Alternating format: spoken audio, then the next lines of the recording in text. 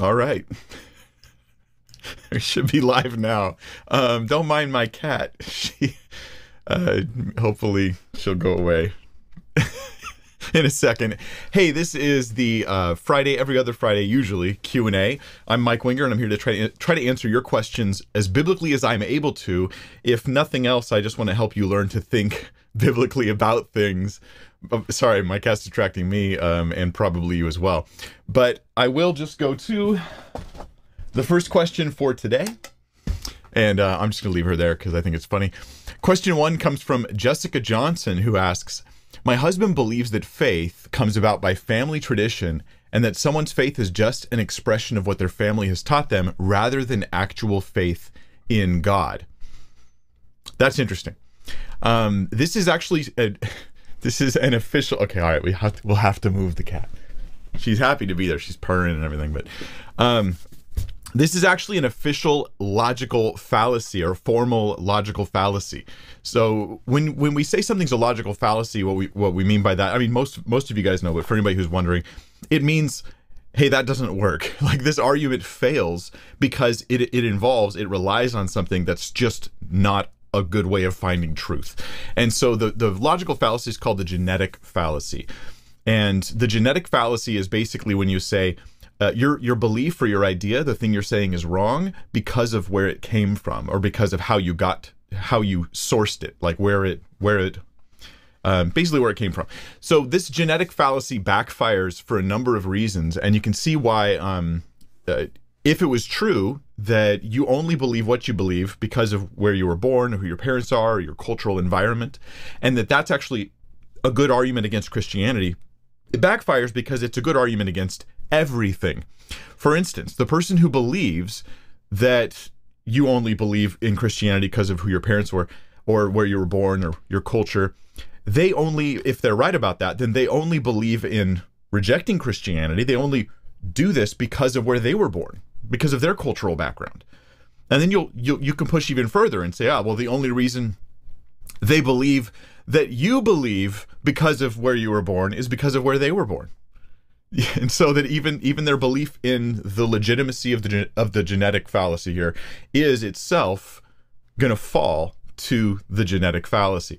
So this is a problem. And you might say, but Mike, what if they're just agnostic? Because sometimes agnostics will feel like they're being the most unbiased people in the room because they go, well, I don't know. I'm just saying I'm not convinced by your beliefs. But you could simply say they're only agnostic because of the circumstances of their birth, where they were born. This would potentially be a good argument, Jessica, if somebody was to come to you and say, hey, why do you believe Christianity is true? And you said, I believe it's true because my parents told me, and I rely on them to simply tell me true things, and that's it. The only reason I believe is because they told me. Then it could be a good argument if, in addition to saying you only believe because of your parents, they also gave you reasons to think your parents were not right. So you would still need to give reasons and arguments beyond just saying, if it came from your parents, don't believe it. That would be weird. So here, this brings up a really good question for you to ask yourself, Jessica, and for everybody out there to be thinking about as a Christian, right? And for non-believers too, because you have something you don't believe, and you may have to have a reason for that, why you reject a belief. You actually have to have a reason for that. That at least you should, I think, to be rational. So why do you believe in God? Or why do you not believe in God? Like, what are your actual reasons for belief in God? And so none of those reasons, in my mind, are because my parents told me so. At least, now, it may be the case that for you, you believe because your parents told you so. That may also be true that your parents were right. But we have other reasons we can add to that as well. For instance, God is the best explanation for why there's something rather than nothing in the universe. The fact that there even is a universe. There's just something rather than nothing. This is not a throwaway question. This is a deep and important philosophical question. It's sort of an unavoidable question unless you act like, say, Richard Dawkins, who's like, that's a dumb question to ask. And, no, it's not a dumb question. It's actually a really important fundamental philosophical question. Why is there something rather than nothing? God is the best explanation for that. Other explanations fall short. Another reason to believe in God is the best explanation for there being a first cause, or any number of different what are called contingency arguments, where you look at things in the world and you go, hey, I'm contingent upon other things, parents, space, time, matter, cause and effect. All these different things have to be in place for me to exist. So I'm a contingent being. And if you trace back in time, you get to the thing that was not contingent, the first cause, the thing that all other things rely upon. So God is the best explanation for that, because God is the type of thing that would fit the bill there, right? If you just say, well, what about a blue elephant? A magical blue elephant is the non-contingent being. They're like, well, that's fine, except why did you get magical and blue, an elephant, out of that? Those are extra claims. I'm saying this because this is like flying spaghetti monster type of atheism response. What they've done is they've added a bunch of extra baggage that the contingency argument doesn't bring with it when you work it out.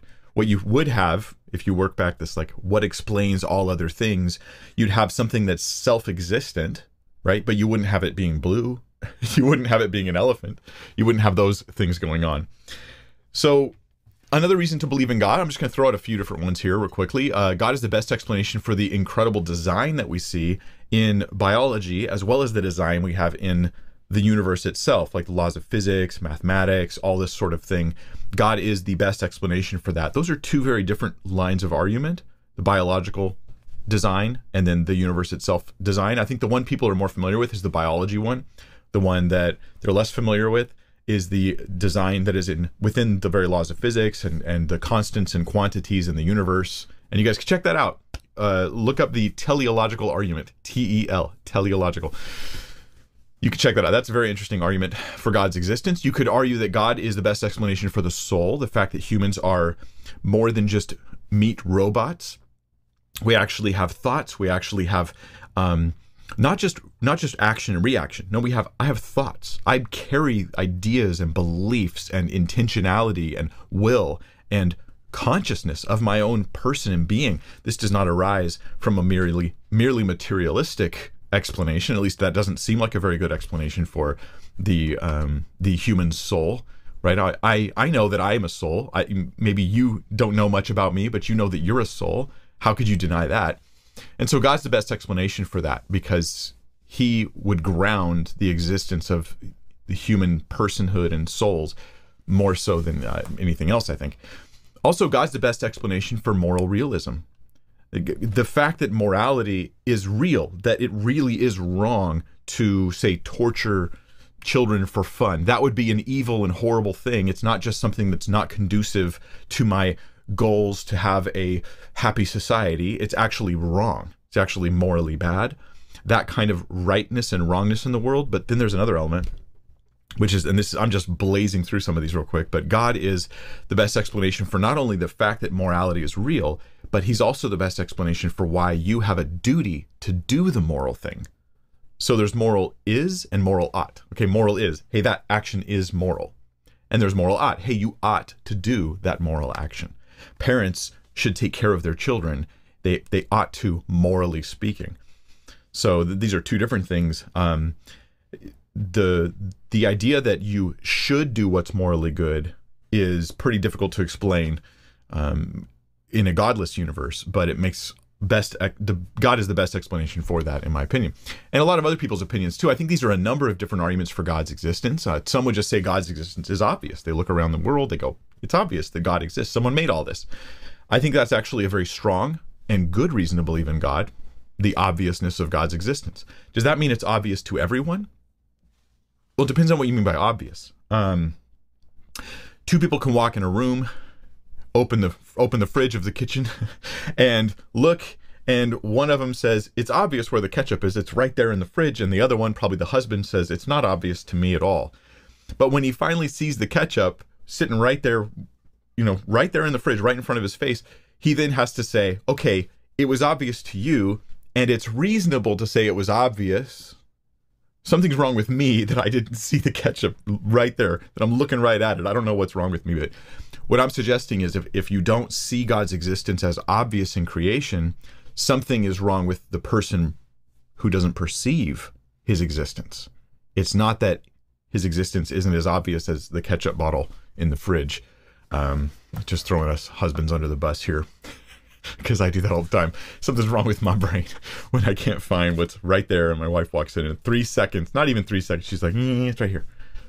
And obviously, I'm the one with the flaw here. It wasn't the fridge or the ketchup. Oh, hold on, there's more before I go to the second question today. That's evidence for God's existence, evidence for God's goodness as well, because if morality points to God, then God is, of course, the moral being, the perfectly good, righteous one. And of course, I fall short of that. So even just seeing creation, I know that God is real and God is good, and I fall short of that goodness. What about Jesus, though? What about Jesus? So evidence for Jesus could be things like the resurrection evidence, which I think is really remarkable how much evidence there is for the resurrection, death and resurrection of Jesus Christ. Historically speaking, there is a significant amount of evidence. When I first started researching the resurrection, I did this not to make videos. I wasn't doing YouTube content at the time. I wasn't intending to teach it to anybody. I was researching these things to prove to myself that I had legitimate reasons to believe. That was the reason. And when I first started looking into the resurrection of Christ, I remember thinking, you know, what little I knew about history and all that stuff, I just thought, what are the chances there's any evidence for this Jewish carpenter who was killed 2,000 years ago by the Romans and the Jews working together, the leadership? What evidence would there possibly even be? I just didn't expect there to be much. For events that happened a long time ago, we tend to have very sparse evidence. Most of history is just lost. Most of the events in the lives of the people from those times is just gone forever.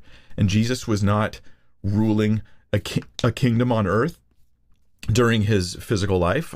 He was not, as far as a worldly kingdom is concerned, he was not ruling and leading an army. He didn't do the types of things that were more likely to leave a historical footprint.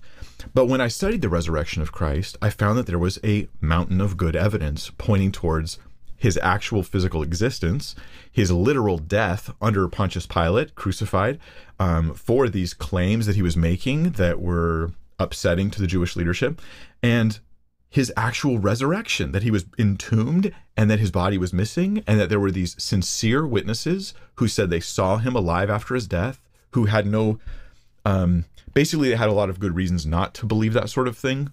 I'm just summarizing the data here. and there just ends up being a pretty strong historical case. Now, one way people respond to this is they say, well, you know, a miracle is the most unlikely thing to happen, so you should have to have some crazy, ridiculous amount of evidence. Basically, the evidence itself has to be miraculous. I think what's happening here is I'm raising my unbelief meter really, really high so that reasonable evidence can't persuade me to change my mind. What I should do instead is look at the historical evidence and go, okay, history is a sparse record of events that happened. We basically construct, here's what we can say we're convinced happened. You know, here's the pieces of the puzzle.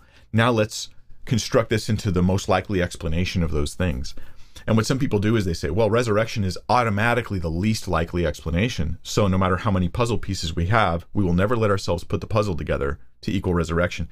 That's a philosophical belief of basically materialism, you know, and a belief that God simply doesn't exist or wouldn't do that, or I'm not allowed to say he would.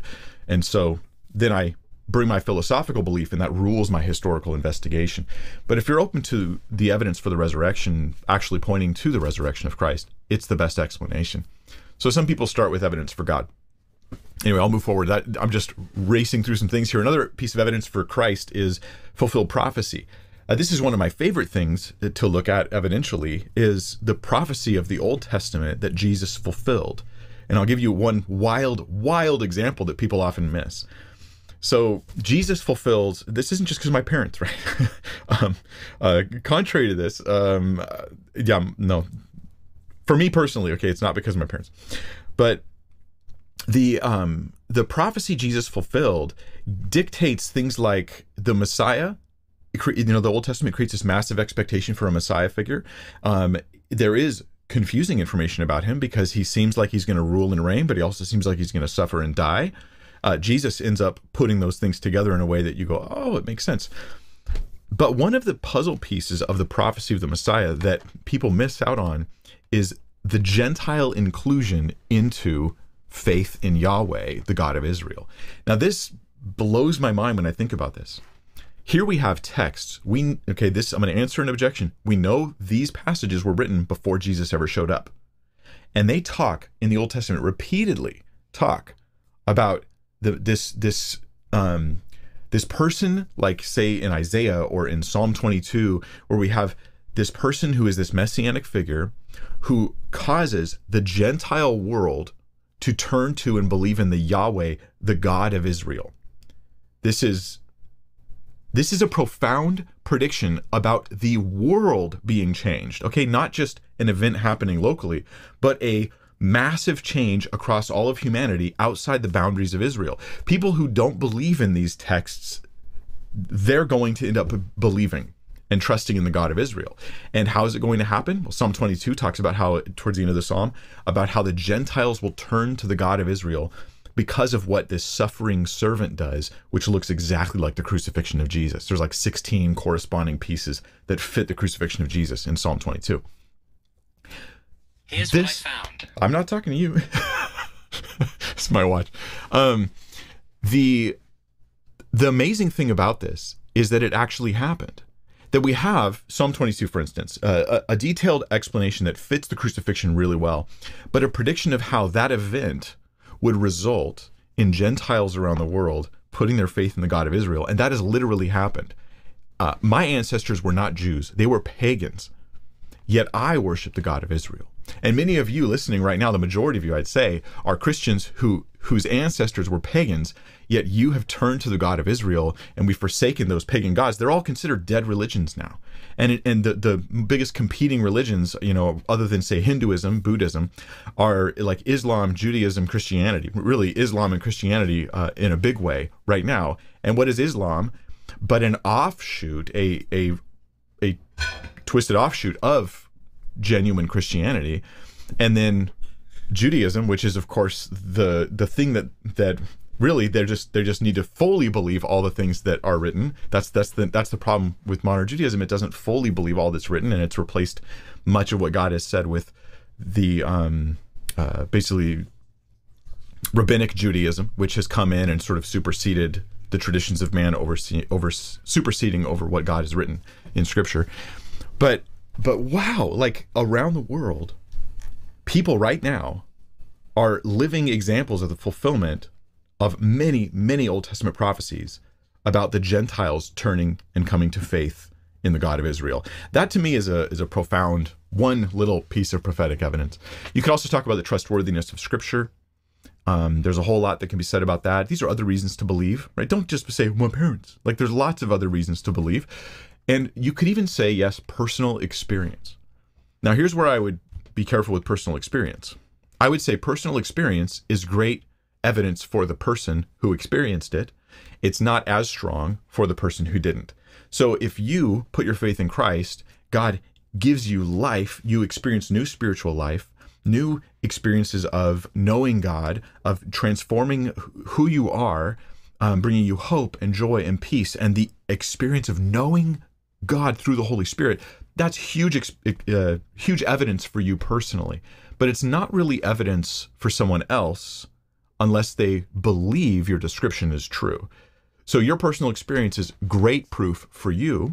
It's difficult to always use that as proof for someone else, depending on how much they trust that you are having, that you're in your right mind, or that your experience reflects reality.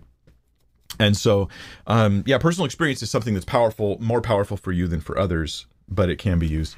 So there's a few things. In the end, Jessica, your husband says he believes that faith comes about by family tradition.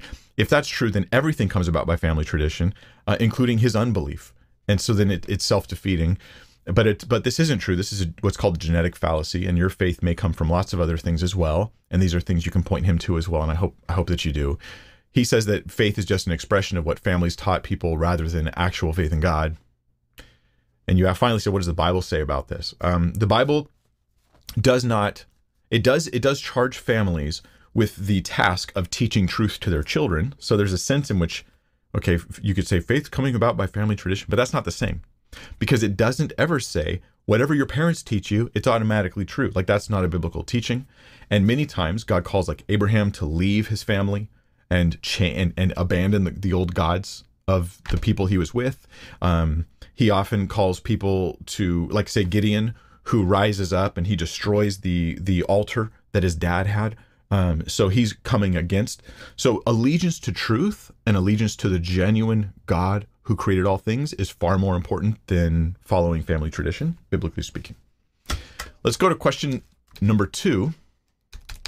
And this one comes in from, well, let me make sure I'm getting it right. Anthony Ashley, who says, if we all get different wealth in heaven based on our deeds on earth, won't that create a situation where some people are poor and some are rich? And what happens once we spend it all?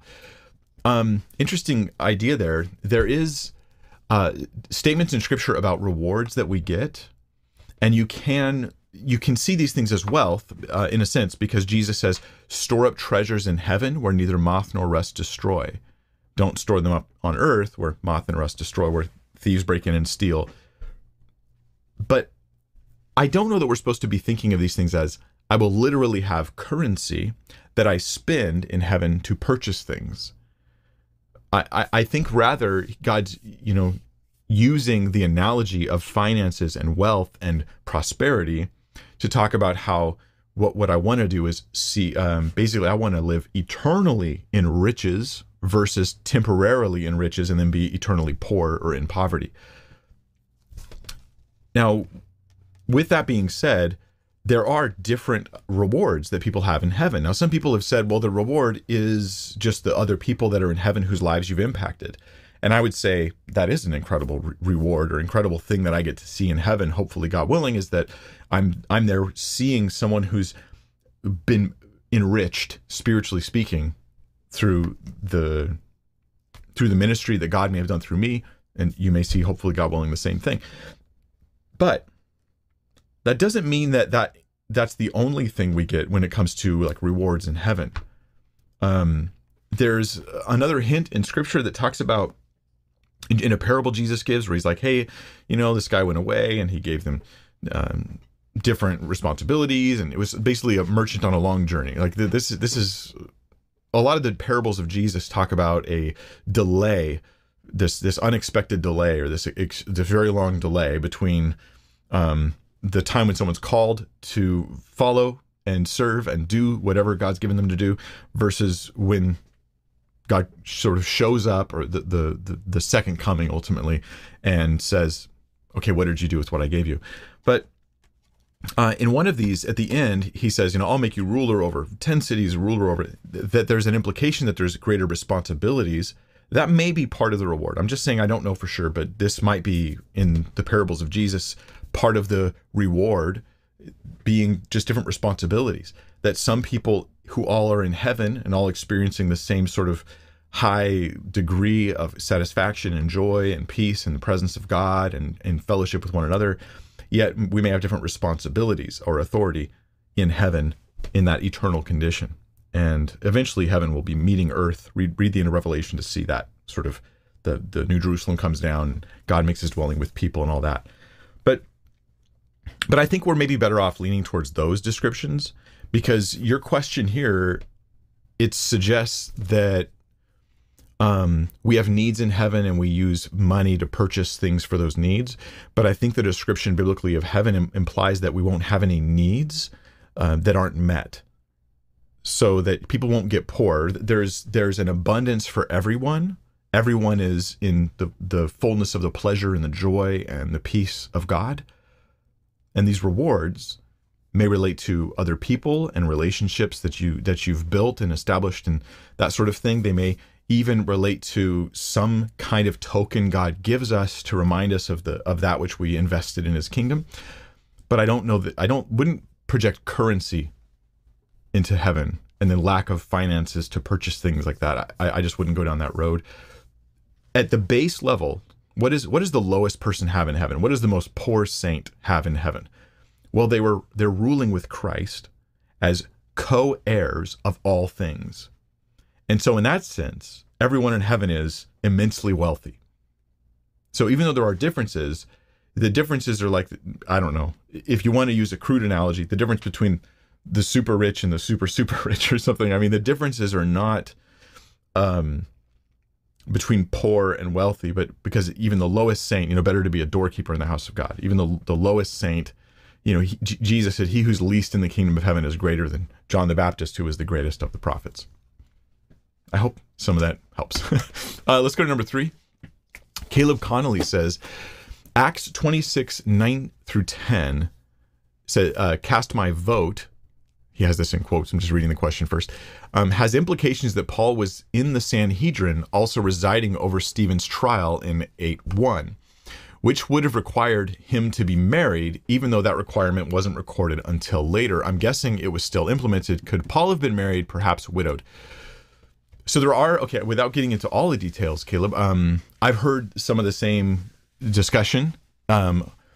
Paul was definitely in like leadership. He's like, I was a Pharisee of the Pharisees. In the Acts 26 passage, you're suggesting maybe he was actually in the Sanhedrin officially, and that required him to be married. He says, I myself was convinced that I ought to do many things. Make sure I'm in the right spot. Yeah. Opposed to the name of Jesus of Nazareth. And I did so in Jerusalem. I not only locked up many of the saints in prison after receiving authority from the chief priests, but when they were put to death, I cast my vote against them. So he obviously was a man who had official Jewish authority. He calls himself a Pharisee of the Pharisees. Was he part of the Sanhedrin? I don't know a definitive answer off the top of my head to that question. He may have been. But here's the thing. We also know, in addition to that Jewish... Okay, so yeah, you were supposed to be married if you were doing these types of jobs. And there was a really strong Jewish teaching at the time that you needed to be married. Okay, people just needed to be married, and they were supposed to have kids, because this idea of be fruitful and multiply, they saw this as like a command that was binding upon them even still. Paul does not see this as a command on all humans, like every person has to get married and have kids. Although that's a good thing, he did not see this as a requirement. Jesus didn't either, because there are those who make themselves eunuchs for the sake of the kingdom, Jesus talks about. And so there is this as an option. Now, eunuch here doesn't necessarily mean a physical castration. Okay, forgive me for using those terms. But when Jesus said that, I know when I say this, some people, you're thinking that's what make yourself eunuch means. There were plenty of people who just swore off relationships, and they could still use the term eunuch. So the question is, was Paul married? We don't have any definitive like proof that Paul was married. We just have implications in several ways, like that it was a Jewish standard. It was like something that they expected. Even the Romans expected people to have kids and get married. It was something that was even more expected of people who were Pharisees and people who were very much like Paul, people in positions like Paul of authority and stuff like that. And so it would seem very likely that he was married, but we also know for sure he was not married. He had no wife later on. When he writes in 1 Corinthians 7 that he wishes everyone could be like him, he means free to serve the kingdom fully. He's not saying that you shouldn't get married or something. Marriage is good, and most people should, for your own sakes even. But he's like, hey, how great it would be for the kingdom if more people could do this singleness thing. So he's single later. I think all we can do is say this. It seems very likely Paul was married earlier on. Is it possible he was an exception to the rule? It's always possible that he became a Pharisee and all this other stuff, and somehow they worked it out, even though he wasn't married, that it was okay. Or it could be that Paul's wife died or left him. One or the other. She died or left him. If that happened, we don't have it recorded anywhere, so we don't know. But it wouldn't be that far-fetched. People die. People pass away, and the mortality rate for people at a younger age was a lot higher at the time. So yeah, that may be the case. So it's one of those things where it's interesting, and I lean towards thinking he had a wife at some point, and then she either died or left him. Never does he talk about that. Never does he mention it. For all we know, she had died 5-10 years before he heard about Jesus. That may be the case. And so we just don't know. But interestingly enough, it doesn't affect our theology much at all, does it? It's one of those things where we could debate it and find it very interesting, but it doesn't actually impact, as far as I know, any doctrinal issue, any theological issue, or even how well I understand Paul. So yeah, interesting. Let's go to question number 4. Christian Faria says, why at the end of 1 Samuel 16 did the author emphasize David's service to and recognition by Saul?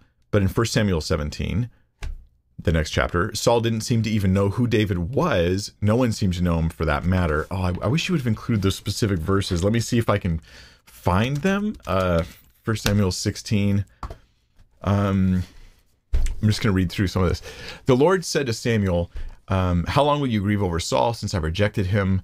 Then he says, fill your horn and go. Basically, he goes to anoint David and appoint David. All the different sons show up, and finally, he anoints David. Okay, so David shows up. Now he's really sort of on the scene in the text. Now the spirit of the Lord departed from Saul and made a harmful spirit from the Lord tormented him. And Saul's servant said to him, behold, now a harmful spirit. Sorry, 2 seconds. Okay, a harmful spirit from God is tormenting you. Let our Lord now command your servants. This is where David shows up in chapter 16 in front of Saul, who are before you to seek out a man who is skillful in playing the lyre. And when the harmful spirit from God is upon you, he will play it and you will be well.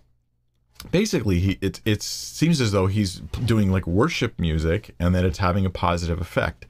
This might be sort of demonstrating that David does have the Spirit of God working on him and through him, even in this. And so Saul said to his servants, provide for me a man who can play well and bring him to me. One of the young men answered, behold, I've seen a son of Jesse the Bethlehemite, who is skillful in playing, a man of valor, a man of war, prudent in speech, and a man of good presence.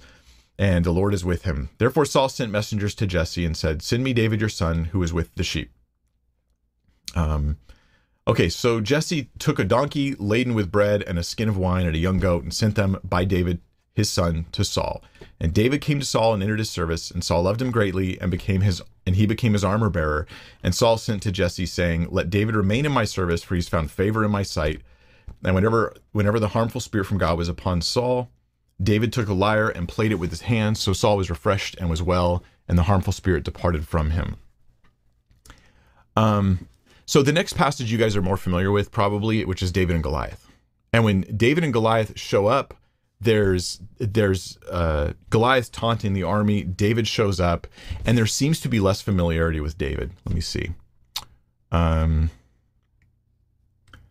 Gosh, this is the kind of thing I really should take more time to look at and think through before I give you a thorough answer. As you guys understand, I do not have all knowledge of all Scripture.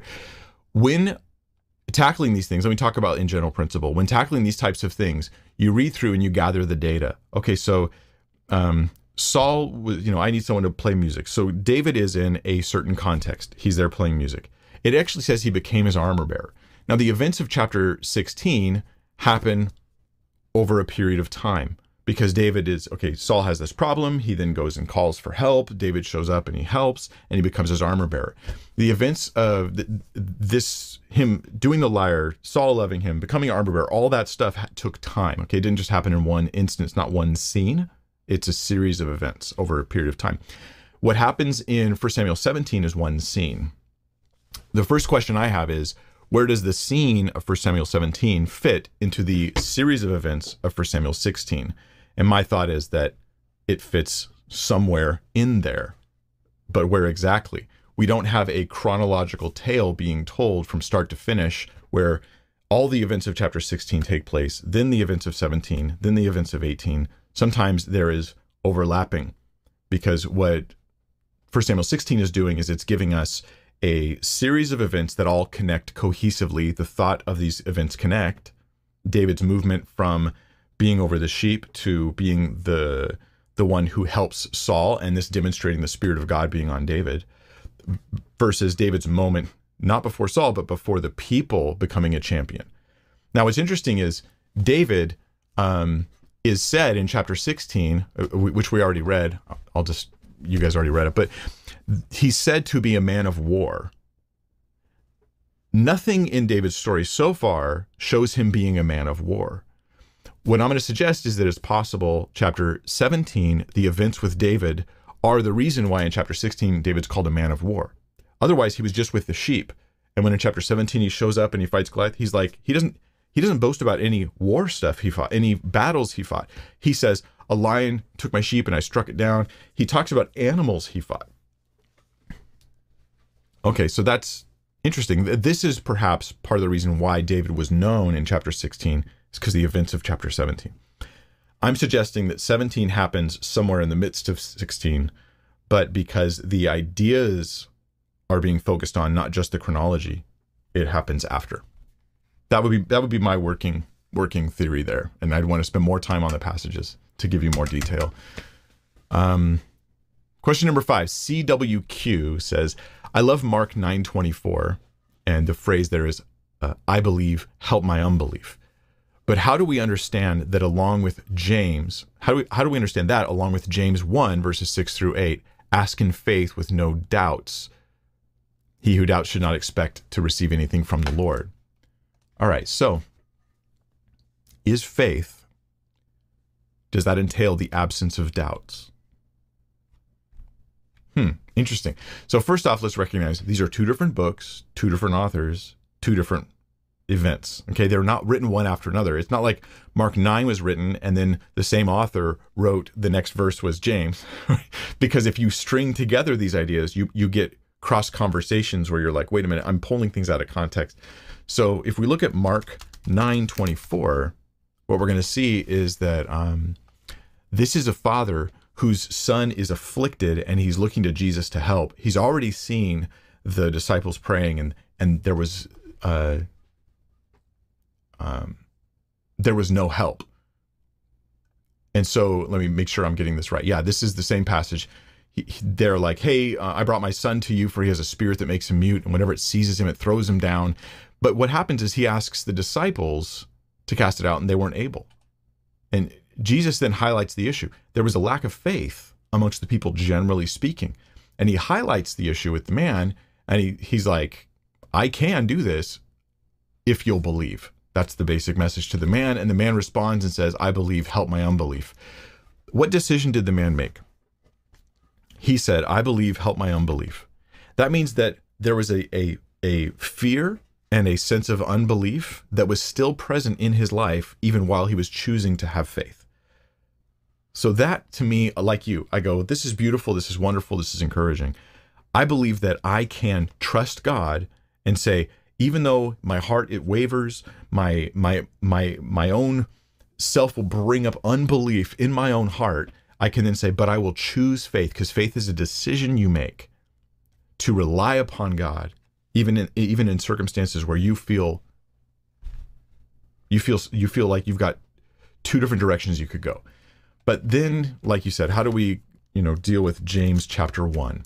So James 1, 6 through 8. It says, if any of you lacks wisdom, I'll start in verse 5. Let him ask God, who gives generously to all without reproach, and it will be given to him. This wisdom is specifically in context. We should know this. It's about suffering. It's about the wisdom to go through suffering and still trust God. That's deep. That's really deep stuff, actually.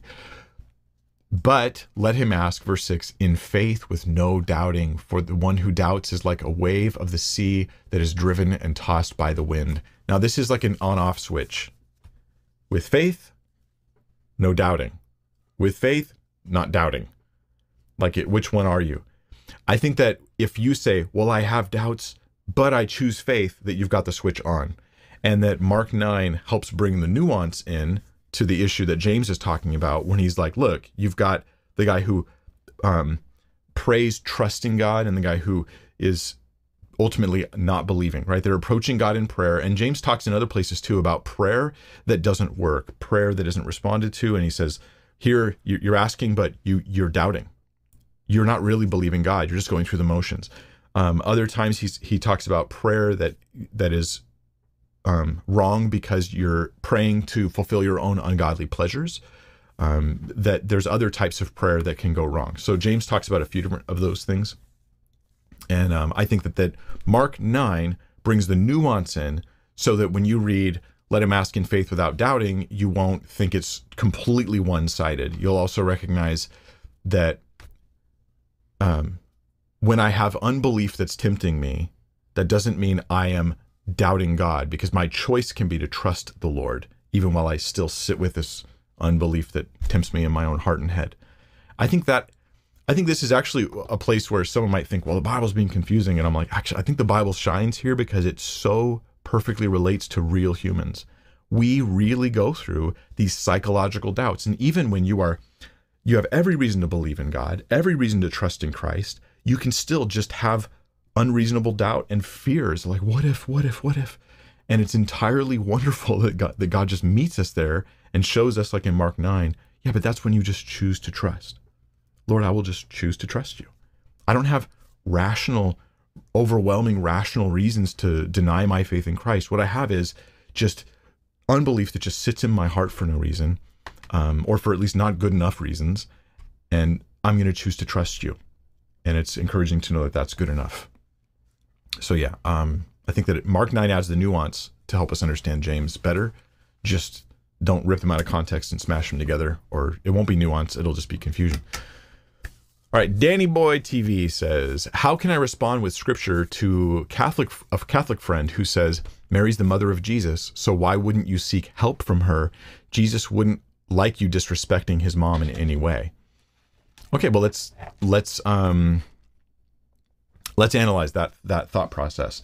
So one of the things that's being said here is that I can ultimately, in Catholic theology, you can I want to say you can pray to Mary because it feels and looks the same as prayer. In case some people go, well, I'm not praying, I'm asking her to pray. But not, okay, it's obviously more than that if you look at the actual prayers that people are saying. But let's say I think I can reach out to Mary, right, in her spiritual state, and she can hear me, and she can respond by basically having influence over Jesus. This is classically how I understand it, or over God. And you might go, well, that just sounds wrong, but hey, when I ask my friend to pray for me, I ask my wife to pray for me, hey, honey, please pray for me that I would ... I'm not manipulating. I'm just asking, I think she has influence with God, so I want her to pray. But the big difference here that's not being discussed is that Mary is dead, right? Like her physical body died a long time ago. And so what I'm doing is I'm trying to contact someone who has died. Now you might say, no, but she's not dead. She's alive forevermore. He who believes in me and dies, won't die. And he who dies will live forever. So she's not really technically dead, but wait a minute. I mean, didn't like Samuel have that same hope? And yet it was wrong when Saul tried to call him up and he gets rebuked for it big time. And so, yeah, like this idea of contacting those who've died, it's a door that God wants closed. Like I'm not supposed to talk to people who aren't alive in the earth physically. I'm supposed to direct my prayers just to God. Like that's just a general rule. And so to try to circumvent that biblical policy of not contacting those who've died, of not trying to do that, and that may be in place for a number of reasons. It may be that you don't, that it's unsuccessful. It may be that it detracts from worship and focus on God. It may be that it opens the door to demonic influence and deceptions that can come into a person's life.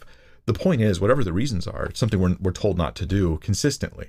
And if you look at the biblical teaching about contacting the dead and how it's consistently, don't you dare do this, and then it doesn't change in the New Testament. When Stephen dies in Acts, one of the first martyrs, right? Nobody prays to him. Nobody talks to him. Yet Jesus stood to receive him. So Stephen was in that glorious place. He wasn't in some other location. So he's in heaven effectively, right?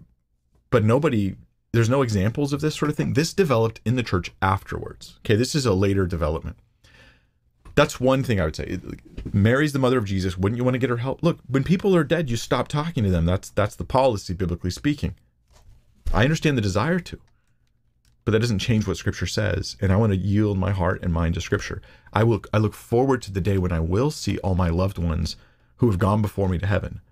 But I can't just break the rules to go and try to do that now. Here's another piece of evidence on this, which is there's a time in Scripture where people went to Jesus's mom to influence Jesus. Isn't that interesting? There's actually two events I could point out. One is the wedding in Cana, and Catholics and Protestants will both grab this scripture to use it in John 2. So at the wedding, they go to Jesus' mom, hey, we're out of wine. She goes to Jesus, hey, they're out of wine. And Jesus says, what does your concern have to do with me? And then he tells the servants, and they do it. They actually end up reproducing the wine. Importantly, though, it's done secretively. I think that's actually the emphasis of the passage. It's done in secret. It's done without everybody knowing.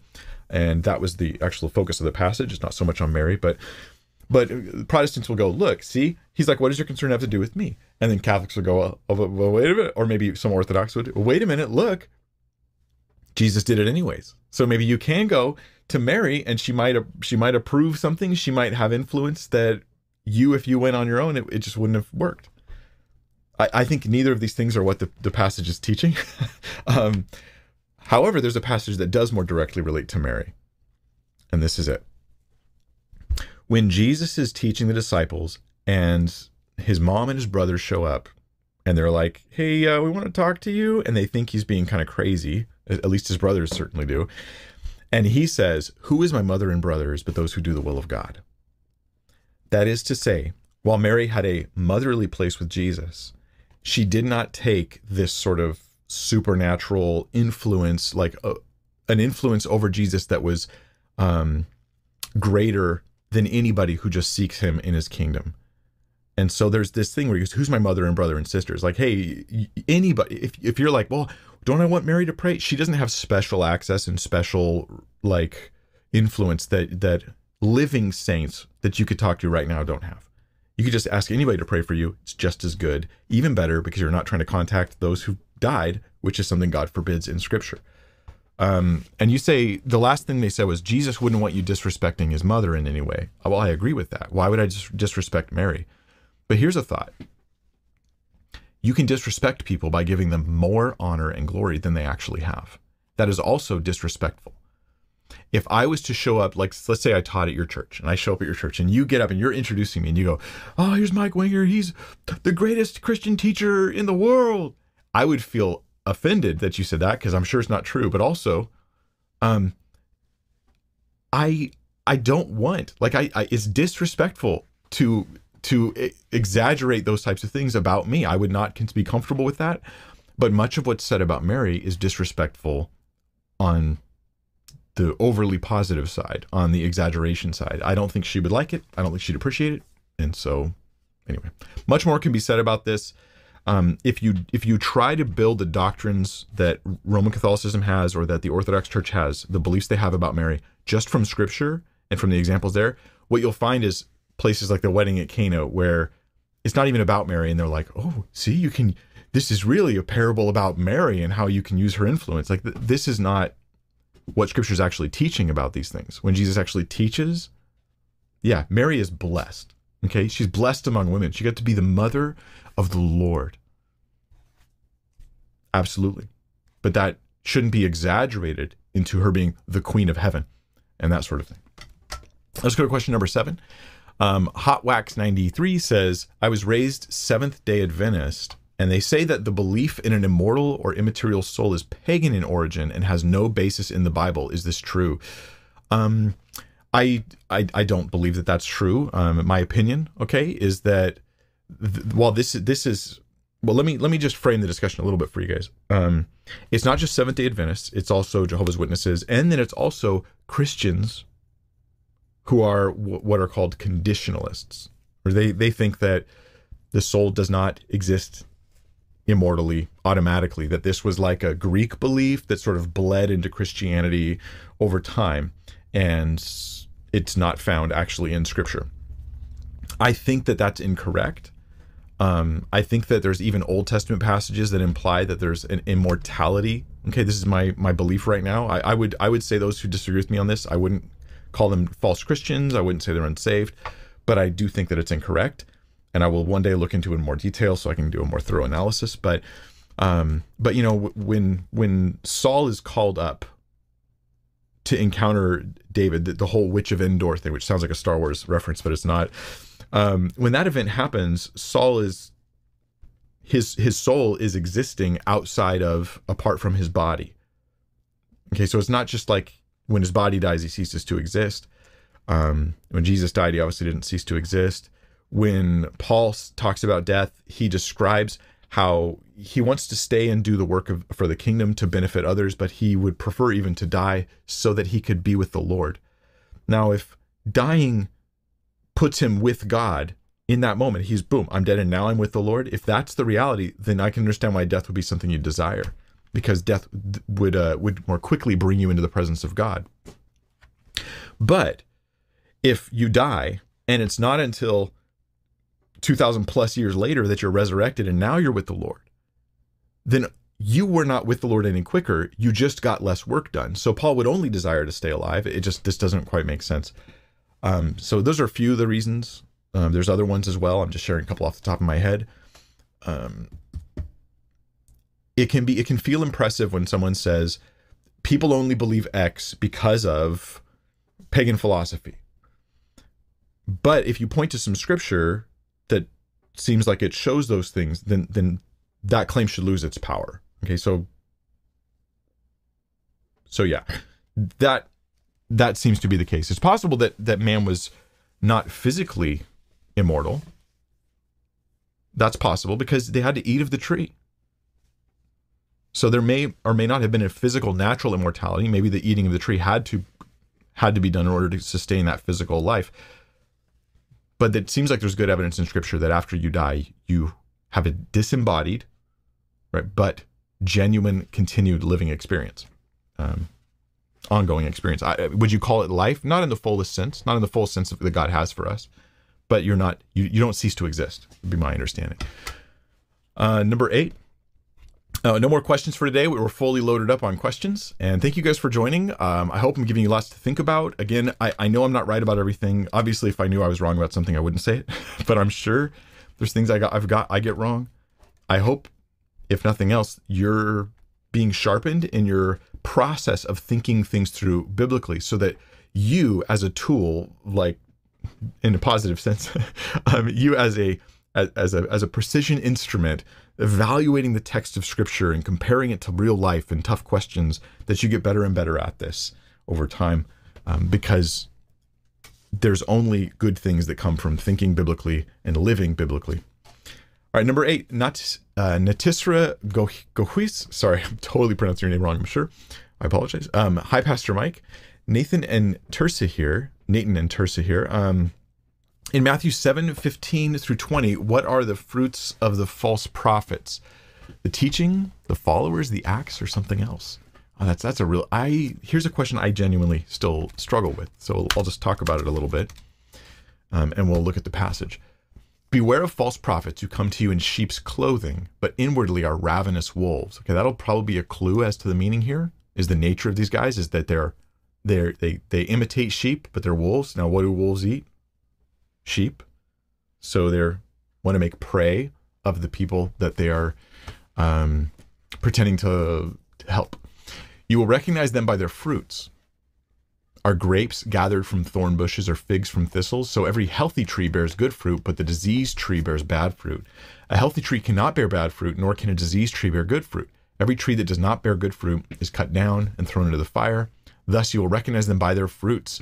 This is a passage and an idea that is often used by cult groups to promote their religious beliefs and their leaders. So Mormonism will say, Mormonism supports so much like good works. The things that are, in fact, they'll spend money on charity and helping people, and then they'll spend a lot of money on advertising that stuff as well, or so I've been told. So they're not alone in this. The World Mission Society Church of God has organized a charity that they go out and do good works, then they get lots of photo opportunities, and then they put all of the stuff that they're doing on their website so they look like a charitable organization that's doing lots of good works, and they can point to this verse over here, there you go on that side, and say, recognize us by our fruit. Okay, so here's the thing.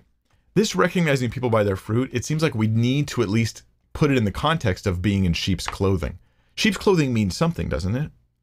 So recognizing people by their fruit, it doesn't mean they aren't going to try to bring up deceitful things, evidence that looks like I'm... And if you were to ask, how does a wolf imitate the good fruit of a sheep. He takes someone else's, shears someone else, puts it on himself. It's someone else's clothing. Okay, this is, I'm possibly going out on a limb. Again, I still struggle with answering this question. But my understanding is this, for now at least. When the charitable organization is doing good works, but the fruit is not in the leaders who are good people, the prophets themselves, who are genuinely, the people who start the religion are not genuinely honest and good and generous and all this, but they are rather, they gather people around them, and then they make those people do a bunch of good works, and then they fleece that flock, then they wear that fleece. But inwardly, they're eating off the people. I think an example of this could be Joseph Smith. Joseph Smith, he starts Mormonism that has all his family values. But in himself, he slept with many women. He polygamy with many women. He would go up to someone's wife and be like, God called you to marry me, even though you're already married. And then there's an internal debate in the Mormon church about how many of these women did he actually have sex with. There's a wolf in sheep's clothing. So he starts a religion that does lots of good works, but this is so he can wear that as a guise. Islam, Muhammad, in many ways, Islam promotes family values. But in other ways, Muhammad butchered and murdered people who wouldn't follow him and wouldn't do just whatever he wanted them to do. Nobody matches up to Jesus. His holiness, his godliness, his selflessness. They will use that as a clothing, right? So they're going to be, look at my religion. My religion does lots of good. But look at the founder of your religion. Look at Muhammad. Look at Joseph Smith. Look at these people. They're not okay. Like, they were frauds and brutal individuals. Whereas Jesus, who is the cornerstone of Christianity, he stands up and he shows himself to be the perfect and pure one. So I think if you're evaluating this stuff, one thing to beware of, false prophets will put on sheep's clothing. They will try to imitate all the goodness, but inwardly they're ravenous wolves. When you dig behind the curtain and you see what these people are doing, they're usually men, not always, but they're generally men who are committing sexual sins and amassing wealth for themselves and things like that. Anyway, those are my current thoughts on that. But hopefully you're thinking even more clearly about it than I am. All right, let's go to question number 9. Spencer Reynolds says, "Hey, Pastor Mike." Hey, Spencer. Thanks so much for your ministry. It's entirely God's grace to me that I get to serve at all. My question today is in light of 1 Corinthians 3:18. How can I lead others spiritually with wisdom without considering myself to be wise? Oh, interesting. Okay. Let's go to that passage.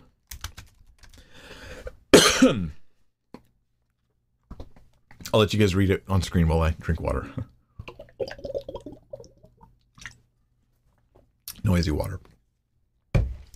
Let no one deceive himself. If anyone among you thinks that he is wise in this age, let him become a fool, that he may become wise.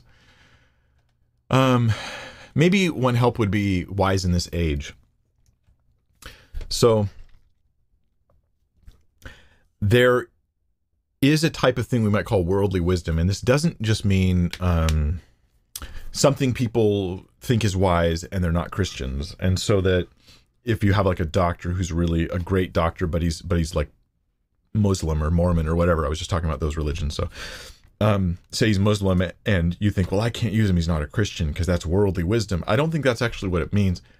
Rather, here in 1 Corinthians, Paul is talking about Jesus as being the true wisdom of God, and that the wisdom of this world, which has to do with religious philosophies too, which try to find alternate explanations for God, that is not real wisdom. Now, the dependence and belief in Jesus was looked at culturally as being foolish. Like, it's just so dumb. Like, you guys can't compete with the philosophical brilliance of the Greeks and the Romans here.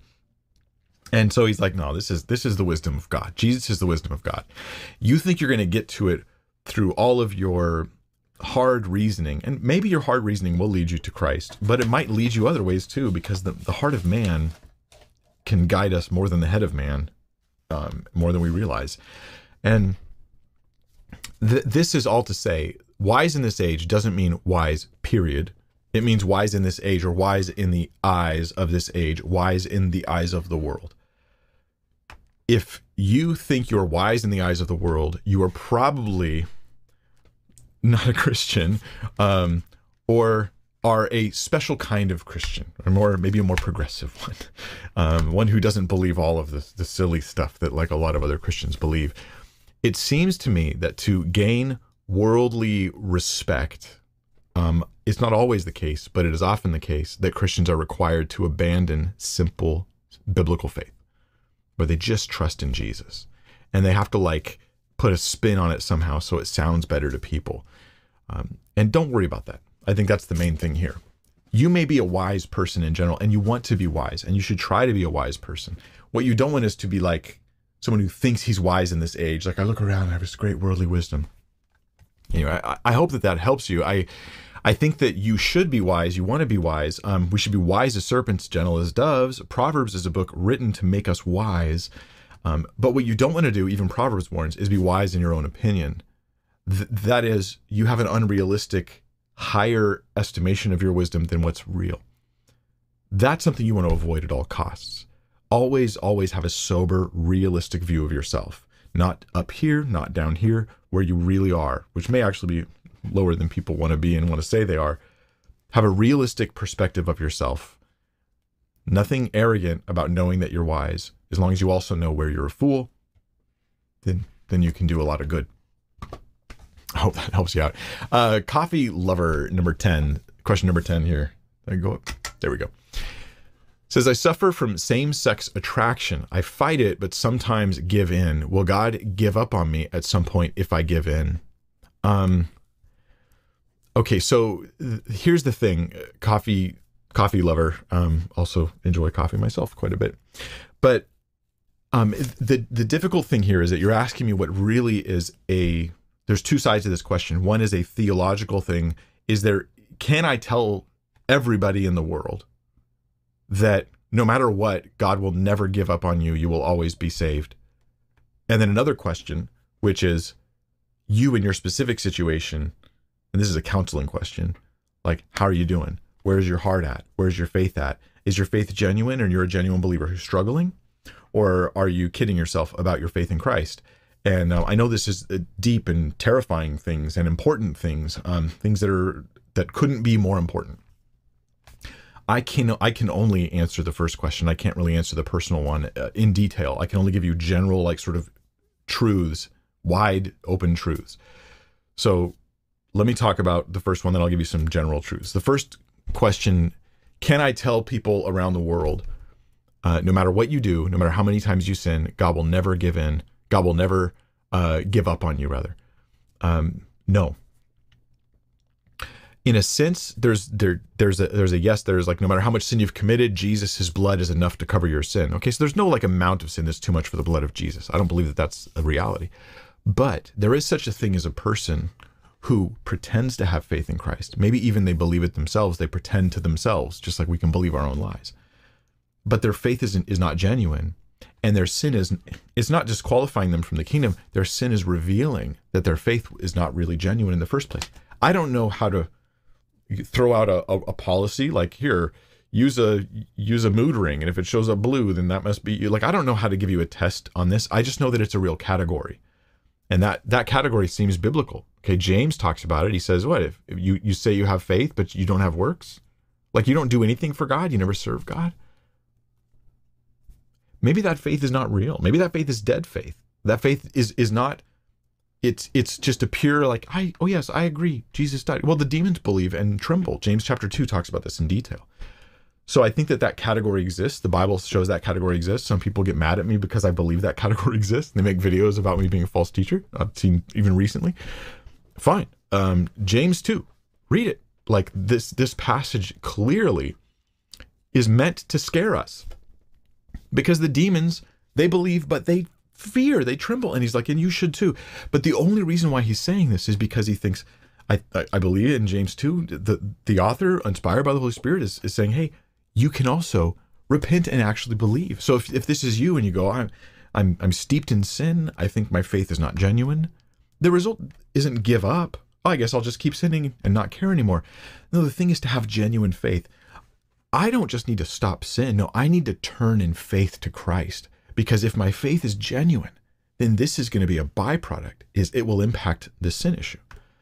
But that does not mean that Christians aren't tempted by sin, or that you aren't still facing same-sex attraction, or that you never fail again. But at what point do we say my failure, my committing this sin that I'm tempted with, means I'm not really a Christian? I don't know how to, unless it's like wholesale. Your whole life just shows you just don't care about God. You just claim to be Christian, but everything about you says you're not. Then you're probably not a Christian.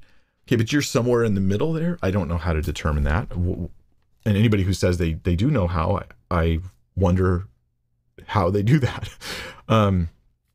So it just puts things in question to me. Now, for you individually, for you personally, where are you at? Let me do a self-evaluation. Is your faith in Christ genuine? I don't know. If you don't know, then what's the solution? Put genuine faith in Christ. Well, how do I do that? You just start trusting in him more. Like, I'm going to rely on you today for all that I need. Jesus, I believe in you. I trust in you. You tell him, I believe, Lord, help my unbelief. And you make those moves, and you ask God to meet you there and to draw near to you, because ultimately knowing God is a relationship with God, and you're asking him for that relationship that much more.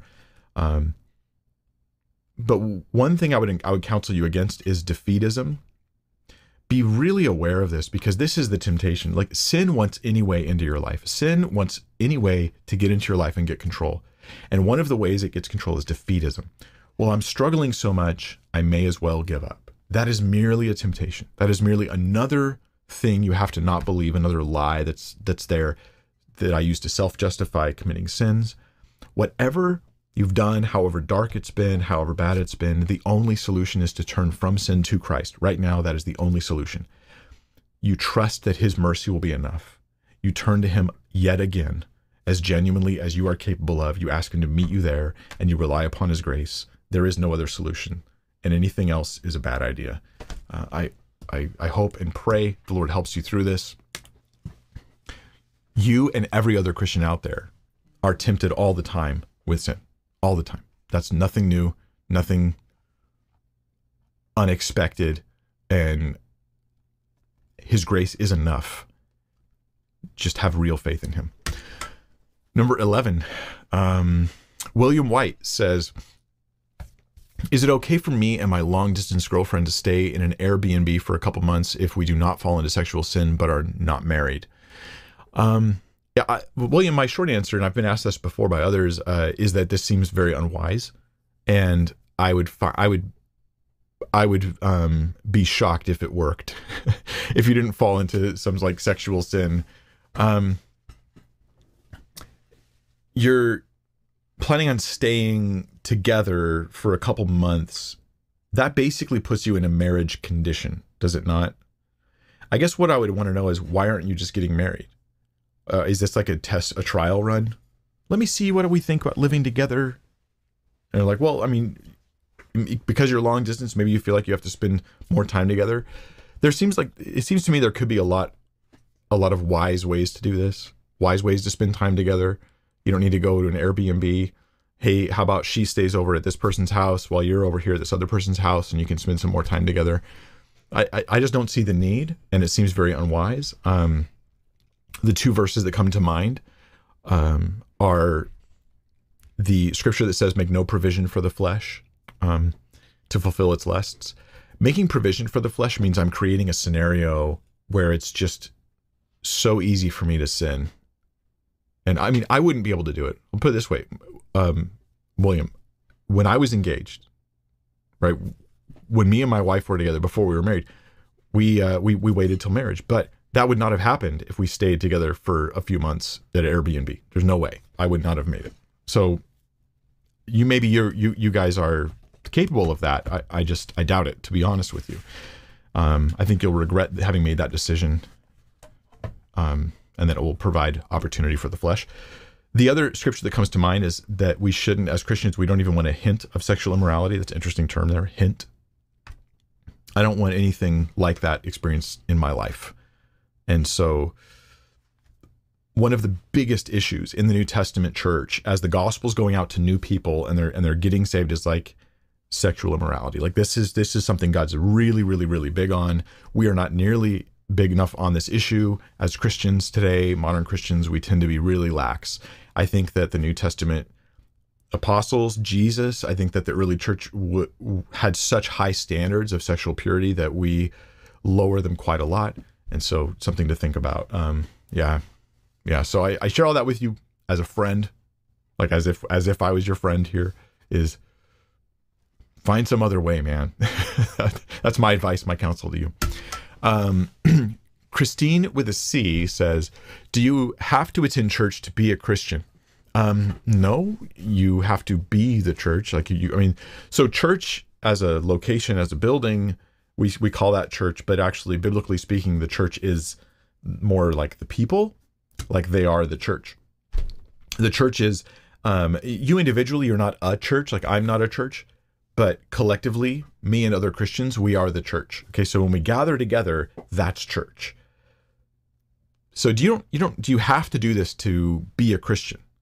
Well, let's imagine for a second, you've got a Christian who is in solitary confinement. They get saved, they give their life to Jesus, but they literally cannot go anywhere. They don't even get to talk to other Christians. They just have a Bible in their cell.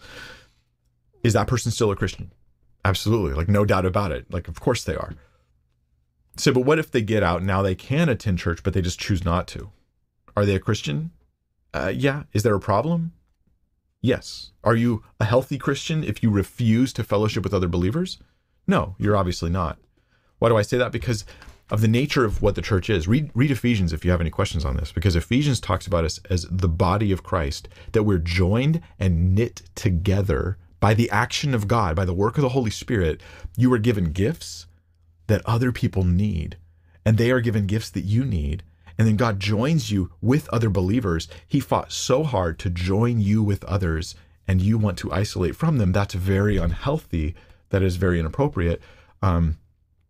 At an extreme point, okay, like I get it. There's people who feel they've been hurt. There's people who feel like they just don't care. They just feel like their lives are too hectic and busy and they don't want to get involved. I get all that. But if you see how important gathering as a church is in Scripture, it should be important to you. And if it's not, that's minimum, it's unhealthy. Worst case scenario, it's manifesting something really bad about the person's heart. Because 1 John talks about this. It says, hey, if you say you love God, but you don't love your brother, you don't really love God. How do you claim to love God, but you don't love the one who's made in the image of God? You don't love the one God loves? Like, you're going to show your love for God often by how you treat your fellow Christians. And so for those who kind of like, there are Christians out there who say like, they just sort of despise other Christians, wholesale, just Christians in general. I sort of despise them. That is such now it's one thing to have valid criticisms of Christians and everybody else, because we all have issues. But if I just have targeted criticisms just towards other Christians and I sort of despise them and I don't want any fellowship and connection with them all, period, like as a rule, that may be manifesting a very, very serious spiritual darkness that's in my heart. So yeah, you don't have to go to church to be a Christian. If you're not, though, if you refuse to be part of a local body of Christ that Jesus has died to bring you into, it manifests something unhealthy, possibly something scary in your heart. But there are some who, I get it. The only church in your area is like seriously problematic, bad theology, oppressive and cruel leadership. But at least try to gather with some believers. Do a weekly meeting with whatever believers you can, a Christian you know from who goes to church, and you guys start your own Bible study. Do something, man. Be knit together with the body of Christ. It's so, so important, and it's so easy for us to just drop it because we're just unspiritual people sometimes. Number 13, MC says, when people of other religions pray for us, and we see these prayers answered, how do we reconcile that with Christianity? Does that mean all faiths are good? Thank you for your ministry. I just haven't experienced this much, so I haven't actually encountered this before, where someone of another faith prays for me and then the thing they're praying for happens just that way. I haven't really experienced that. So I don't have a lot of, to my knowledge anyways, and so I don't have a lot of like thought put into this and reactions to it. I will say, in Scripture, it's not only the prayers that go to God in genuine faith that are answered. There are limited answers coming from other sources, demonic sources even, and those limited answers are there to deceive people. So Pharaoh is a great example of this. In the book of Exodus, we read about this where Moses does a miracle by the power of God. He casts down a stick, becomes a serpent, and then they cast down theirs, and they become serpent through their arts, through some sort of maybe demonic power. As you read on, they keep trying to copy what Moses does, and the copy is meant to deceive the heart of Pharaoh so that he will not yield to the true God, but he'll continue worshiping false gods. So is there a biblical answer for prayer being answered from a false source so as to imitate, real, like good, godly answered prayer so as to deceive people into believing false things? Absolutely, there's a biblical category for that. And so that's where I would go. Yeah. Would that mean all faiths are good? I mean, if all faiths, the idea that all faiths are good seems like inherently contradictory, because all faiths don't teach that all faiths are good. And so if all faiths are good and they're teaching that all faiths aren't good, then that breaks itself. When people say all faiths are good, what they usually mean is my faith is good and I have things I like in each religion when they agree with me, but really my faith is what's good. And then they kind of have their own sort of amalgamation of like their own beliefs that just sort of suit them and often no evidence to support it. And those people are often difficult to talk to because they will sometimes require a lot of evidence for others, but no evidence for their own beliefs. I had a guy who, we were talking about Christianity and that happened. He was in the domestic violence program and I was talking to him about the Lord a lot, especially like after class, even when we just sit and talk. And I was talking about evidence for the resurrection of Christ, evidence from prophecy, evidence for God's existence. And I gave him all these evidential things. And now maybe he didn't believe everything I was saying was true. Okay. But I've looked into this stuff. I think all that stuff is accurate. And so I don't know what all the reasons were, but I gave him reason after reason after reason for God's existence, for trusting the scriptures, for believing in Jesus. And he said, at the end of it all, he just said, Mike, there's just not enough evidence for me. I'm like evidence-based person. I really want to believe based on evidence. And so I finally thought, okay, I'm done. Like, I'll just move on. What does this guy even believe then? So I asked him, I said, well, what do you think? And he says, well, I think reincarnation is true. And I said, reincarnation? So like, you think like you die and you come back? And I was like, well, who's doing the reincarnating and what's being reincarnated and who's running the show here? I'm thinking of all that stuff, but instead I bounced off what he had said to me prior about evidence. And I just asked him, I said, what evidence do you have that reincarnation is true? And he was like, I don't know. I don't know. I just kind of think it's true. I think he just liked it. And so I said, it's interesting how you have really, really high standards of how much evidence you want for Christianity to be true, but you require no evidence to believe in reincarnation. So I don't know why I got on that track, but I thought it was interesting. All right, number 14, Noble Penguin says, if the payment for sin is death, and both believers and non-believers will die anyways, then why did Jesus have to die for us? Was it for a chance at us entering heaven? So death is more than just physical death. Death is, so the payment for sin is death, involves more than merely a physical dying. Okay. Because I do still physically die. It also involves not coming back to life for eternal life. Now, I understand life to mean more than just existence. Okay, so that I'm going to caveat because a bunch of people are going to be thinking about a lot of things right now. I think life involves more than just existence here. When I say eternal life, it's more than merely existing. I think death and you don't come back. You don't come back into eternal life. You live apart from God, or exist apart from God rather, for all eternity. That's my current understanding of that. I think that's what Scripture teaches. And so when Jesus died in my place, he successfully restored my ability to have life. He gave me life. He brought me into eternal life and relationship with God. I die physically, but that's part of my whole body's part of this fallen world. It's going to be replaced and renewed, and I'm going to be given a new body that's fit for eternity. So I'm going to be restored. So death, in a sense, is part of my just passage into eternal life. It's no longer just like a payment for sin or something like that. Let me make sure I'm answering your question. Both believers and non-believers die anyways. So why did Jesus die for us? Was it for a chance at us entering heaven?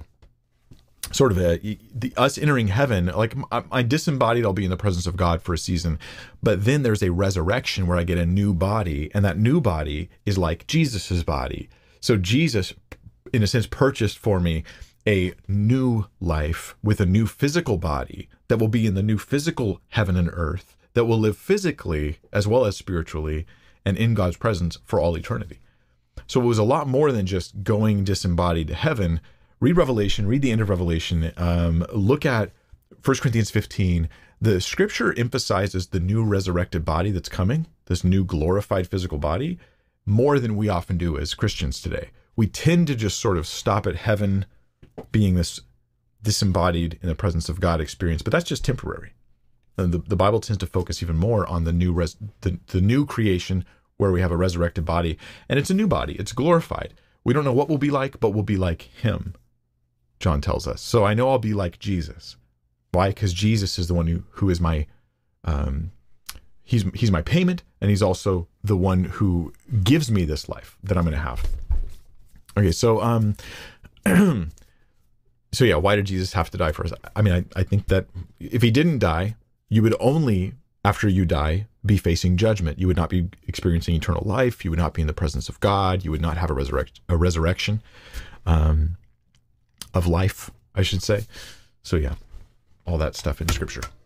Number 15, Braden Lundgren says, how would you respond to those who point out that Augustine considered the Apocrypha as canon, praying for healing and wisdom? I don't really know the details on this one, Braden.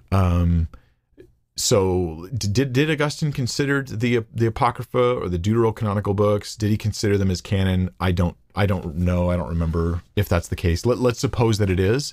Okay. Augustine to me. Okay. Call me a Protestant if you want. Call me a low church Protestant if you want, but Augustine thinking something doesn't make it true. And so I think that's a pretty big deal. I think that we have, like, you could respond and say, well, Jerome didn't think that those books were part of Scripture.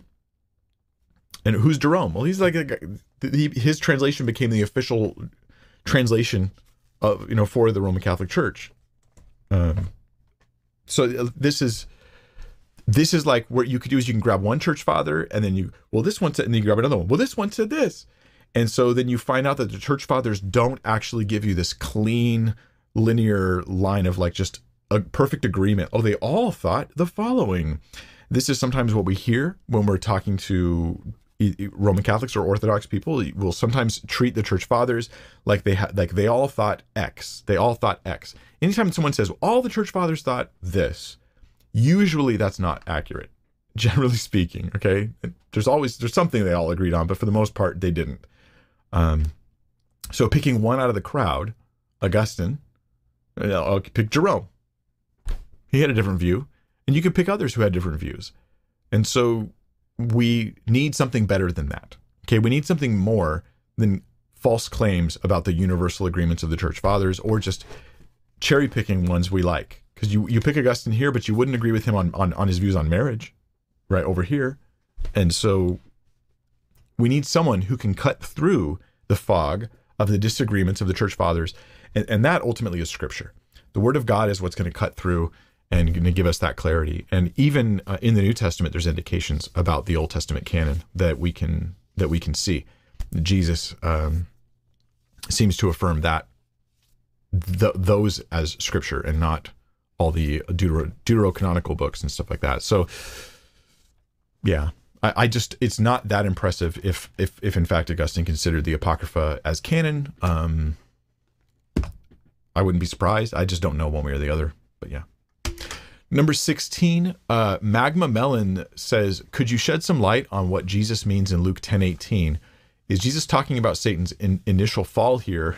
And what purpose does it serve in the passage? Thank you so much for your ministry.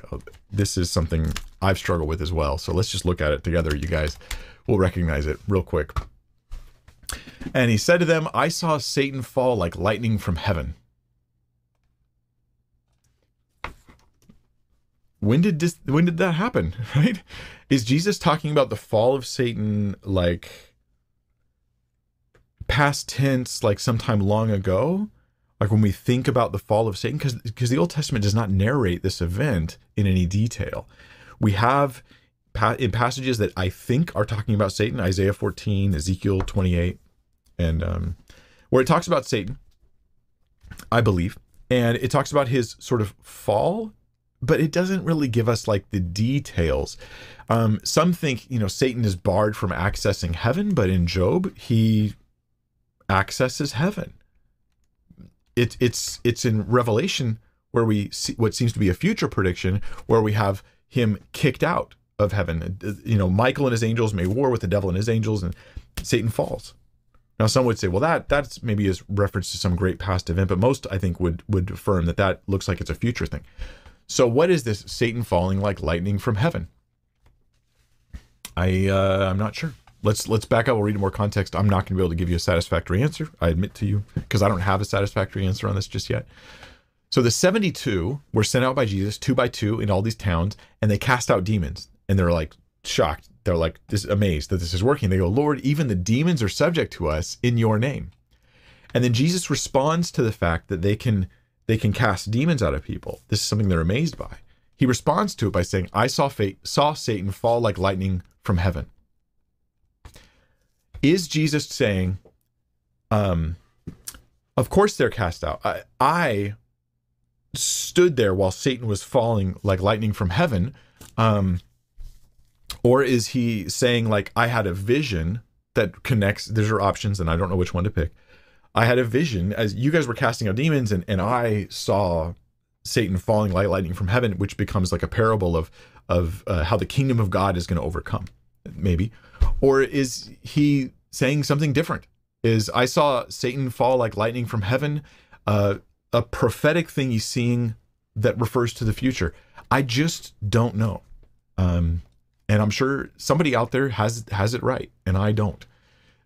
Isaiah does talk about a fall. I mentioned Isaiah. Here's Isaiah 14:12, which says, how are you fallen from heaven, O day star, O son of dawn, and how are you cut down to the ground, you who laid the nations low? You said in your heart, I'll ascend to heaven, and all these like I will statements from Satan. And he's like, yeah, but you're going to be destroyed. You're brought down.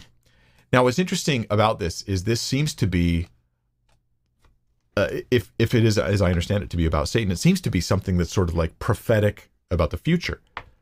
So maybe, I just don't know for sure, but maybe what Jesus is saying here is, guys, what you're seeing, these demons cast out, you're seeing the kingdom of God trumping Satan, which Isaiah talked about.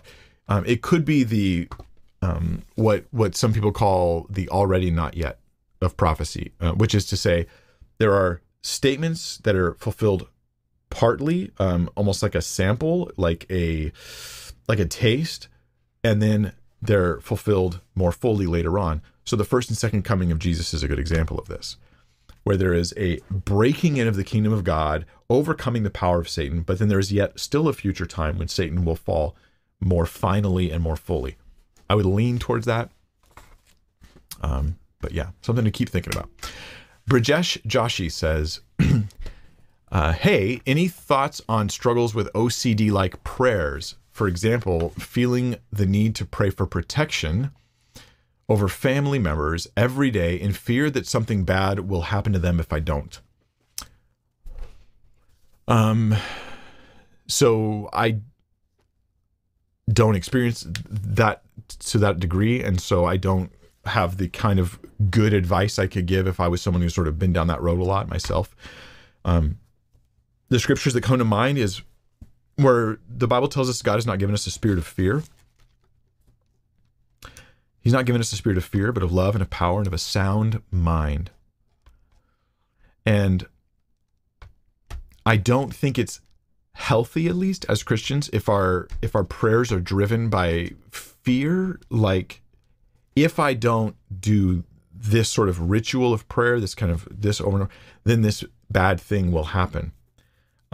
That's not a healthy place for your prayer life to be.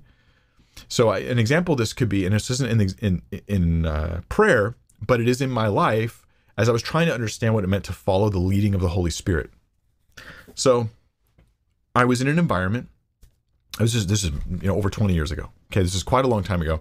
I was in an environment where when I heard other people talk about how the Holy Spirit would lead them, I got the impression that I just wanted the Holy Spirit to be giving me sort of random directions to do random things in my life. And that's what it meant to be led by the Spirit. So that was one of the things that it meant. So basically, her story about someone who they're driving and God's like, go left. And they go left. And he goes, go right. And okay, pull in here, buy milk. Oh, go over here, drive here, turn here. And they pull up to a house and they've got a gallon of milk and they knock on the door and there's a screaming baby and an angry man. This is a story I heard. Angry man comes to the door and he's like, hey, why do you want my kid's crying? And he goes, I feel like God wanted me to bring you milk. And so the guy's like, oh, this is why my baby's crying. We need milk. And I don't know if that story was true or not, but I know that it became an example that I heard from multiple people, that it was like, this is what it's like to be led of the Spirit, at least one example. Now, it's always possible God can do that. I don't doubt that at all. But is it the standard? So I remember driving down the street. I'm a teenager, probably 18 and 19 maybe. And I felt like I should change lanes right now. Maybe that's the Lord. Maybe this random thought I'm having is God telling me to change lanes. And like, maybe something bad will happen if I don't. And so like I changed lanes. Nothing happened. Okay, I'm being silly here, but I'm learning, okay? I'm learning. This is part of my growing experience.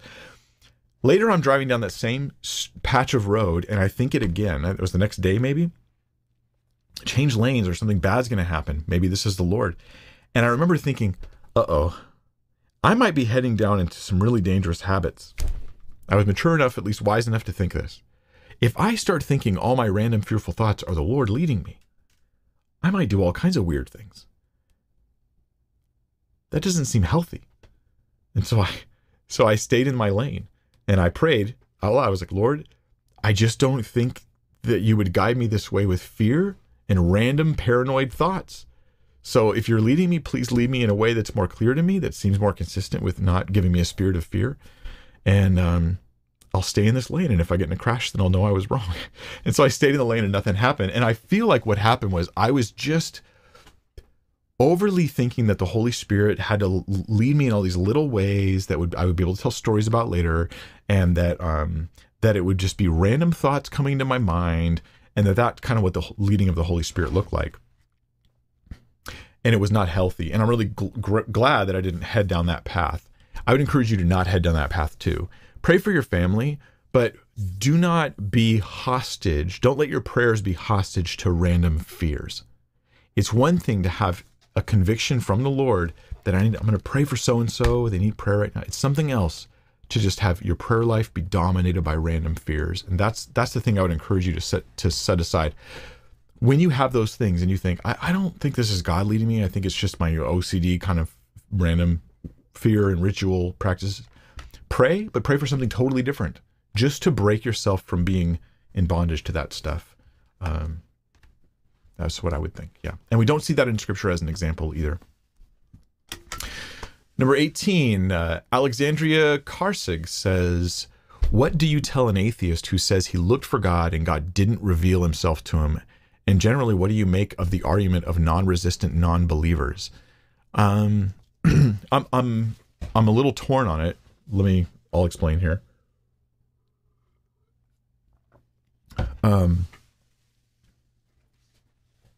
On one end, I want to affirm a person's genuine and sincere. On the other end, I want to affirm that Scripture tells me that men are without excuse. Romans 1, it says, that God's attributes are clearly seen by creation. You can look around at creation and see his attributes. So people are without excuse if they don't believe in God.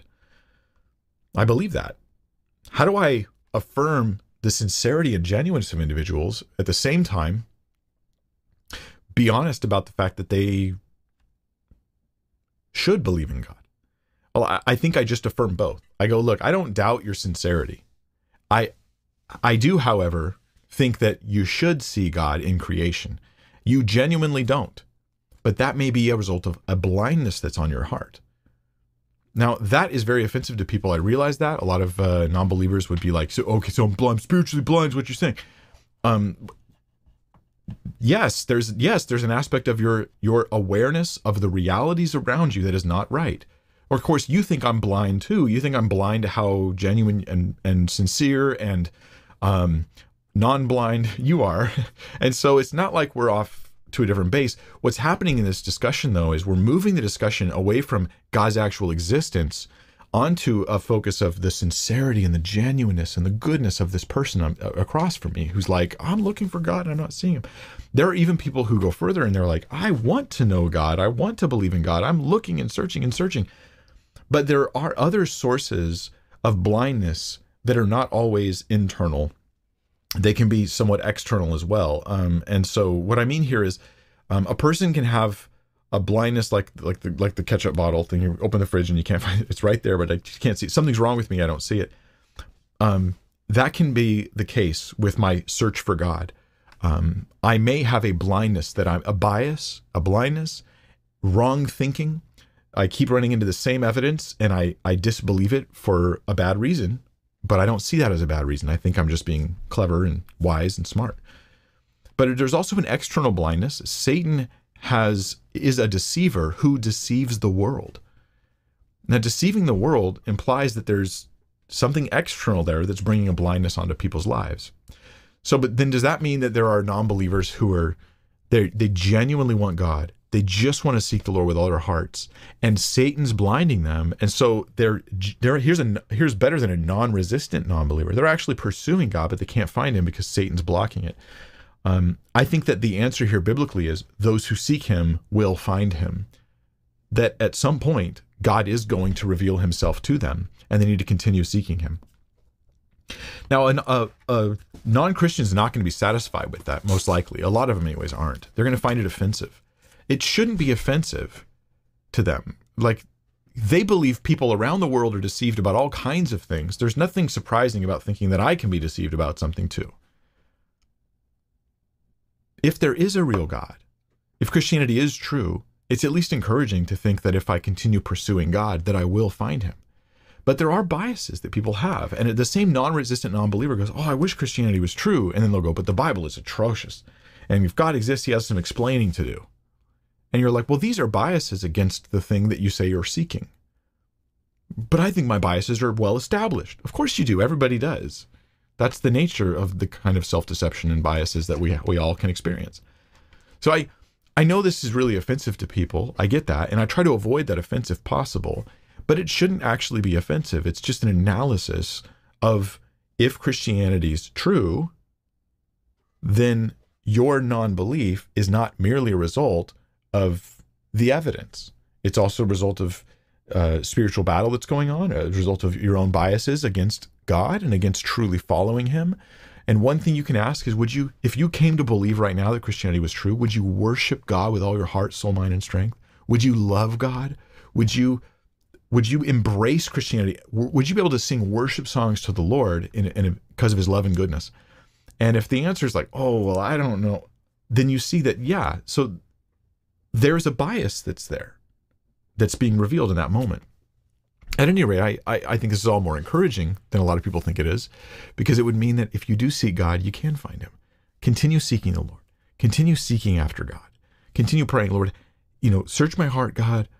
See my biases, see my whatever I have going on, God. Maybe you have to pray this way. God, if you're real, because I just don't know what to think, then help me see through my own issues. Help me seek and find you. Help me work through these biases. Help open my eyes and keep pursuing and seeking God. But here's the weird thing. People are psychologically complex and we justify things so fast.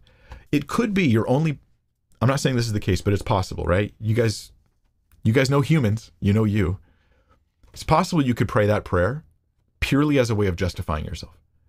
Well, I spent 3 months going to church, praying, doing worship songs, and asking God to reveal himself to me. But maybe the reason why you did this was as a way of validating yourself, not as a way of pursuing God. We are just complicated people. All I can encourage people to do is keep seeking the Lord, pursue God. Don't just do it so you can tell a story to other people about how I'm a non-resistant non-believer. Look at my story about how and maybe validating myself was my goal there. God knows our hearts. Yeah. Let's go to question number 19. Dislike Lever says, what does it mean to hear God's voice? Many teachings say to listen to your thoughts and discern God's voice. Is this even biblical or is it a cliche? It reminds me of imagination, vision/prophecy. Yeah, there are those who talk about like a sanctified imagination. I really don't like that phrase at all. Not that everyone who's ever used it has been wrong every time. I don't think it should be in our dictionary. Sanctified imagination. Biblically speaking, do we typically have people, this is important, have people going, oh, I think maybe God is showing me this? Not usually. Usually if God speaks to people, it's pretty obvious and clear. They know God speaks to them. When God speaks, it is rare that God individually speaks to people in the Old Testament. When he does, it's usually very clear. It's abundantly clear. They might just know something, not guess, not think maybe this, but rather they just know it. Or God actually audibly speaks to them. We read about that on numerous occasions. Could also be a dream, vision, various things. A prophet God sent to speak to you, that kind of thing in the Old Testament. But it's pretty rare. Creation speaks to people about God, but here creation's not an entity speaking. It's rather you're looking around and you see from what's made, there's a God. This is a learning process, not a divine speaking type thing. In the New Testament, we see a lot more of it. In particular, in the New Testament, where God is apparently communicating to people a lot more frequently than we typically do in the Old Testament. And here we have things where Paul talks about word of wisdom, word of knowledge, prophecy as being something anybody might do, that sort of thing. But we don't see here a rule or a test that I'm aware of in the scriptures for how to tell if a thought is you or a thought is God. It just seems assumed that the people know when they've received it, they know that was from the Lord and that wasn't themselves. So that's my standard. And that's the standard I'd encourage you to have. If you have a thought and you're like, I don't know if that's me or the Lord, well, then assume it's you. Because nobody else who seems to have a word from God is like, maybe it's the Lord, maybe it's not. Rather, they have like, God definitely showed this to me. And maybe even though it's overwhelmingly strong evidence that it's God, they still have some doubts, but they're not like, I just suddenly thought of a friend I haven't heard or seen of for 5 years. Maybe God's showing me something about them. And then I'm writing a prophecy and I'm going to send it to him in a letter. I think that this sort of lowering the bar of what I will say is the Lord is unhealthy for churches to do. It will create an appearance of spiritual movement in a local church, or in a gathering, in a home study, but it will also create potentially unstable Christians who follow their random thoughts, thinking that they're God. And then you have these groups always end up having rules like, we only give prophecies that are positive. We only offer words that are encouraging, because they have to have a way of filtering the types of things people say, because they've made people too sensitive to thinking, basically having false positives, thinking God's speaking to them when really they're just thinking of things. But let's say it is just you. You think of an old friend from 5 years ago. Does it have to be God showed you them, or can you just think of them and go, I think I'll pray for them? Does that have to be the Holy Spirit led that moment, or can I just, you see someone and they're serving God and you think, boy, man, I really hope God uses them powerfully. I don't have to be like, God is showing me he'll use you powerfully. Why? Because maybe he is. Maybe. How about I just go, I'm praying that God uses you powerfully. I'm so encouraged to see the ministry you're doing.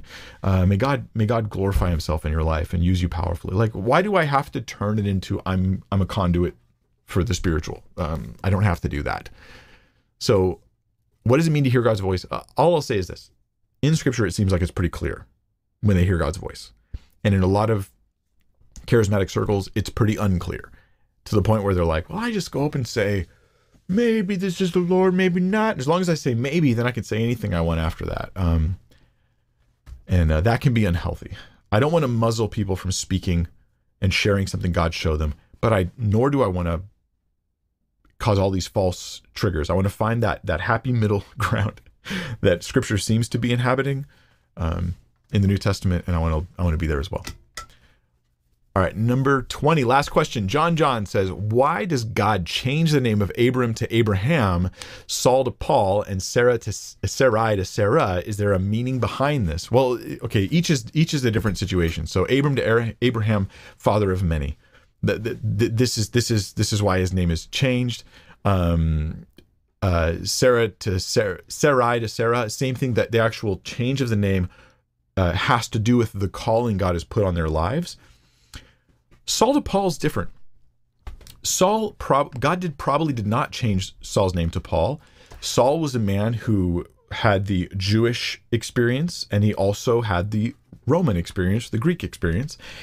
He would have been in very Jewish circles on some occasions, and in very Greek-speaking Roman circles on other occasions. And like many people, like I've had Korean friends. I had a Korean friend who I could never say his name right. He went by John.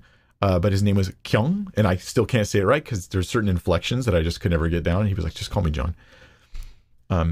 Saul, his actual name, he was like Shaul, right? But something like that. But his Roman name, he's like, hey, just call me Paul. Because it was easier for those people, for the Greek speakers. So really, he's just got, like a lot of people back then, he has a Greek name and he has a Hebrew name. Most likely that's all that's going on with Saul to Paul. Not a name change there, just a different way of talking, because depending on what culture he's in. So we get this a lot. I've had people who call me Miguel, because they're Spanish speakers, so they just refer to me as Miguel without even thinking about it. And you wouldn't be like, why did God change Mike's name from Mike to Miguel? It's like, oh, it's just different cultures.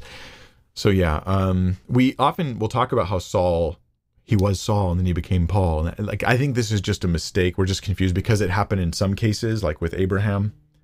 We think maybe it happened with Paul as well. I think that's just a mistake. Don't throw stones at someone who makes that mistake. It's an understandable one, but good to get clear on those types of issues. So I hope today has helped you guys. I really do hope it helps you to think biblically about things. As you know, I do not have all the answers. I hope I at least have some of the answers for you and give you some encouragement, some refocusing on the Lord. Maybe you need that today, to remember that you are part of a kingdom that is not of this world, that God has called you to be sanctified, to be on a mission to serve him and know him and love him, not just to say, here's me and I'm a Christian, but to make Jesus like your life. Like for me, to live is Christ and to die is gain. And to remember that you're part of this radical, life-changing kingdom of God that has eternal joys ahead of you. And for now, temporary suffering and a mission to serve the Lord with your life. I hope that you learn to think biblically about that. Let's pray. Lord God, we are so grateful for the calling you've placed.